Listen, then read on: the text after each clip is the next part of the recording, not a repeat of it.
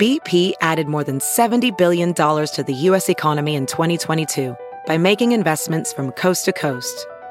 Investments like building charging hubs for fleets of electric buses in California and starting up new infrastructure in the Gulf of Mexico. It's and, not or. See what doing both means for energy nationwide at bp.com/investing in America.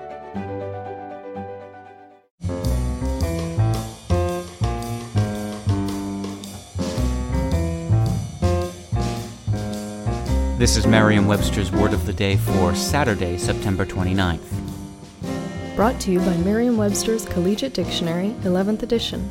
Available from your favorite bookstore or online at www.merriam-webster.com. The word of the day for September 29th is infrangible, spelled I-N-F-R-A-N-G-I-B-L-E.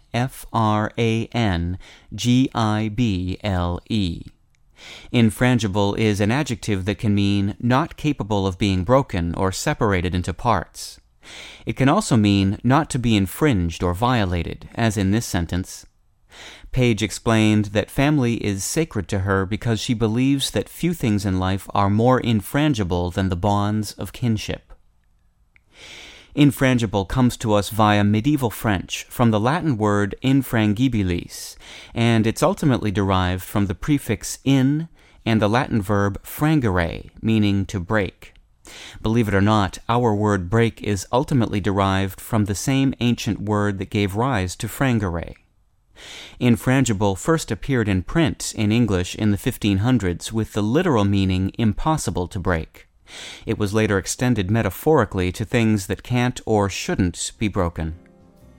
I'm Peter Sokolowski. This was your Word of the Day for Saturday, September 29th.